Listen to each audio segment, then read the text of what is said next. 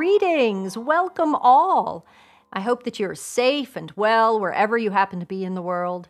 Thank you for joining my second podcast that is taking us on this journey of yoga discovery.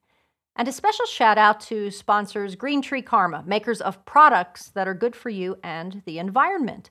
You can find eco-friendly products at greentreekarma.com. If you listened to last week's podcast, you were given a basic introduction to the origins of yoga, during which I mentioned the Bhagavad Gita. While today's podcast can certainly stand on its own, you might want to listen to the Origins of Yoga podcast before we get started so that you have some degree of context for what I will be sharing with you today. Ready? Let's dive in.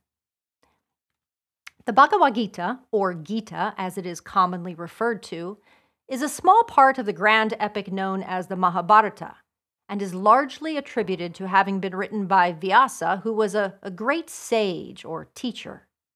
Scholars often debate the time period during which the Gita was written, with most agreeing that it was written between 400 BCE to 200 CE. In terms of length, the Mahabharata contains more than 100,000 verses and is 8 times the length of Homer's The Iliad and the Odyssey combined, hence the name epic. The Gita is found within the 6th chapter of the Mahabharata and is comprised of 700 verses, representing only a very small percentage of the Mahabharata. The title, Bhagavad Gita, translates to Song of Our Lord. The Gita is not a religious text, although it is among the most important sources for Hinduism. Many centuries before yoga evolved to include the physical practice of the numerous asanas that are associated with modern yoga, we find the term yoga expressed and defined in the Gita. These yogic principles form the foundation of the yogic traditions that are taught today in studios around the world. The Gita opens on the battlefield of Kurukshetra that is located in present-day northern India in the midst of an impending civil war between two clans, the Pandavas and the Kauravas. The Mahabharata goes into greater detail as to the circumstances that lead to the battlefield. Today, our focus is directed to what happened just prior to the start of the battle and the beginning of the Bhagavad Gita. The Pandavas and the Kauravas are fighting for what they believe is the rightful share of the kingdom, with the Pandavas representing what you might think of as good and just, and the Kauravas representing treachery and deceit. Prince Arjuna of the Pandavas is a highly honored and respected archer, a warrior. Right before the battle is ready to begin, Arjuna and Krishna, his charioteer, move to the center of the battlefield and place themselves midway between the two great armies so that Arjuna can gain a better perspective of the opposing army.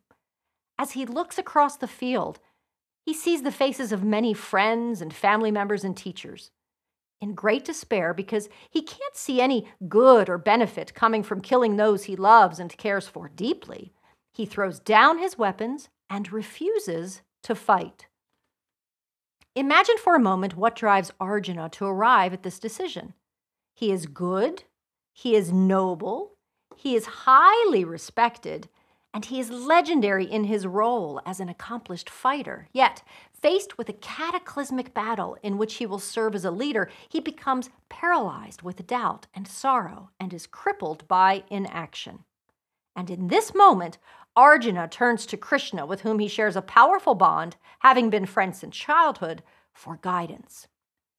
The remainder of the Gita is Krishna's response to Arjuna's questions while using the battlefield as the framework for their conversation, a conversation that focuses upon Krishna laying out a sort of a roadmap for any person to find peace and reach a state of fulfillment. This, of course, has universal appeal and is highly relatable to any reader. Now, I have you wondering about the answers that Krishna provides, right? And why would the reader be interested in this conversation? I'm guessing we can agree on the notion that each of us wants to reach a state of never-ending peace, fulfillment, and bliss. So, you're saying, Brenda, what is the essence of the Gita? And what does Arjuna learn from Krishna? Krishna responds to Arjuna's despair by identifying several key concepts, a few of which I will introduce here, that shape and inform our modern understanding of yoga. Krishna stresses the importance of identifying your dharma, which is best described as your purpose or duty in life, and the elimination of attachment to all things. Arjuna's dharma is to be a great warrior to the best of his abilities. His emotional attachment to his friends and family members across the battlefield leads to fear and confusion and inaction. Krishna explains to Arjuna that he should not grieve for those that he kills because the Atman, or self, does not die. While the physical body is a shell that houses the Atman travels through a karmic cycle of rebirth over and over in which we are eternal. Understanding this eliminates the fear of death because the Atman never actually dies. Wow, heavy, right? I'll be discussing karma more in depth in a future podcast. Krishna further reminds Arjuna that his attachments to those across the battlefield are proof that Arjuna is focusing upon the fruits of his action, whereas, as Krishna explains, we should focus on the action itself. This is a key instruction that is fairly easy for the reader to grasp. Too often, we focus on the outcome of our actions in an effort to control and direct future events. Krishna tells Arjuna that yoga is skillfulness in action. Of course, we have many obstacles to reaching our state of peace and fulfillment. These include the 3 gunas, and looking at our roadmap, when they are unbalanced, the gunas can form potholes or downed trees that get in the way of our journey to peace. Gunas can be described as the characteristics of our mind, and all 3 are contained in each of us. They include sattva, rajas, and tamas, and the levels of each guna fluctuates at any given time.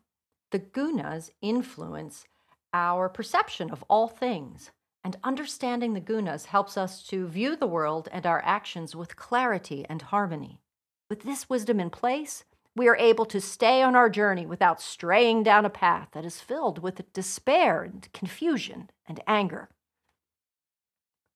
Krishna, in his infinite wisdom, identifies the tools that keep us on our path and help us to overcome or prevent the presence of obstacles.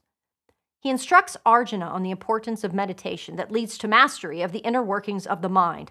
After all, you'll probably agree that it's the mind stuff, or as I've heard before, the monkey brain that gets in the way of our ability to reach a constant state of utter peace. Krishna recognizes the difficulty that we have in controlling thoughts that lead us away from our destination.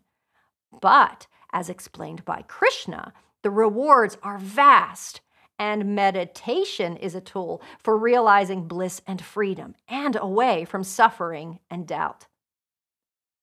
Ending the karmic cycle of rebirth, we are able to attain a state of tranquility and peace that Krishna identifies as moksha, or liberation. The primary purpose of the Bhagavad Gita is self-realization. It serves as a practical guide for everyone. The Gita transcends all nationalities, economies, and personal wealth or status. It is as relatable now as it was thousands of years ago. The explanations and tools that are provided by Krishna are for everyone. In his book Walden, Henry David Thoreau referenced the Gita numerous times and said, "How much more admirable the Bhagavad Gita than all the ruins of the East." In 2006, the American astronaut Sunita Williams carried it with her into space. The great composer Philip Glass created an opera that contains text from the Gita. And Mahatma Gandhi stated, "When doubts haunt me, when disappointments stare me in the face, and I see not one ray of hope on the horizon, I turn to Bhagavad Gita and find a verse to comfort me, and I immediately begin to smile in the midst of overwhelming sorrow." Albert Einstein stated, "I have made the Bhagavad Gita as the main source of my inspiration and guide for the purpose of scientific investigations and formation of my theories." Hopefully, I've sparked your curiosity about the great wisdom that Krishna shares with Arjuna. The Bhagavad Gita also includes Krishna's explanations of Jnana Yoga, or the yoga of knowledge, and Bhakti Yoga, the yoga of devotion. As you know, this podcast seeks to provide brief introductions to various topics that are tied to the very broad study of yoga. Just like what is commonly found in any great story, you've heard the exposition, and now you want to learn about how the story plays out.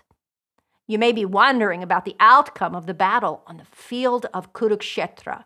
Did Arjuna deny his dharma, or did he take up his bow and arrow, assume his duty, and become the great warrior?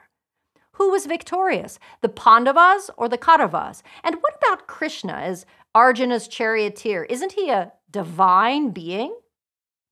Well, the Bhagavad Gita is a great page-turner, and I promise that no matter how many times you return to the Gita, you will find new discoveries that you've not previously considered. One answer leads to 3 other questions, and so on and so forth. No matter how many times you revisit the Gita, you will no doubt uncover new discoveries and revelations that will help you to understand the complexities of your existence and bring greater clarity to your personal journey that leads away from suffering to peace. There are many translations of the Gita as the original text was written in Sanskrit. I encourage you to find a version that is easily understood and accessible. My recommendation is to begin with the Perennial Psychology of the Bhagavad Gita by Swami Rama, who is the founder of the Himalayan Institute. His version includes commentary and explanations in a relatable and easy-to-digest format. Or Stephen Mitchell's translation is largely comprised of the text or verses without commentary. The Bhagavad Gita is for everyone. I welcome your thoughts or comments. You can find more information about me and stay up to date on the latest of my offerings by visiting green-tree-yoga.com or like Green Tree Yoga of PA on Facebook. Please like or share this podcast that seeks to inspire each of us on our yogic journey. And check out Green Tree Karma's products that can be found at greentreekarma.com. May you be at peace, may you be well, may you be kind and compassionate. May you be happy. Thank you for listening. Until next time.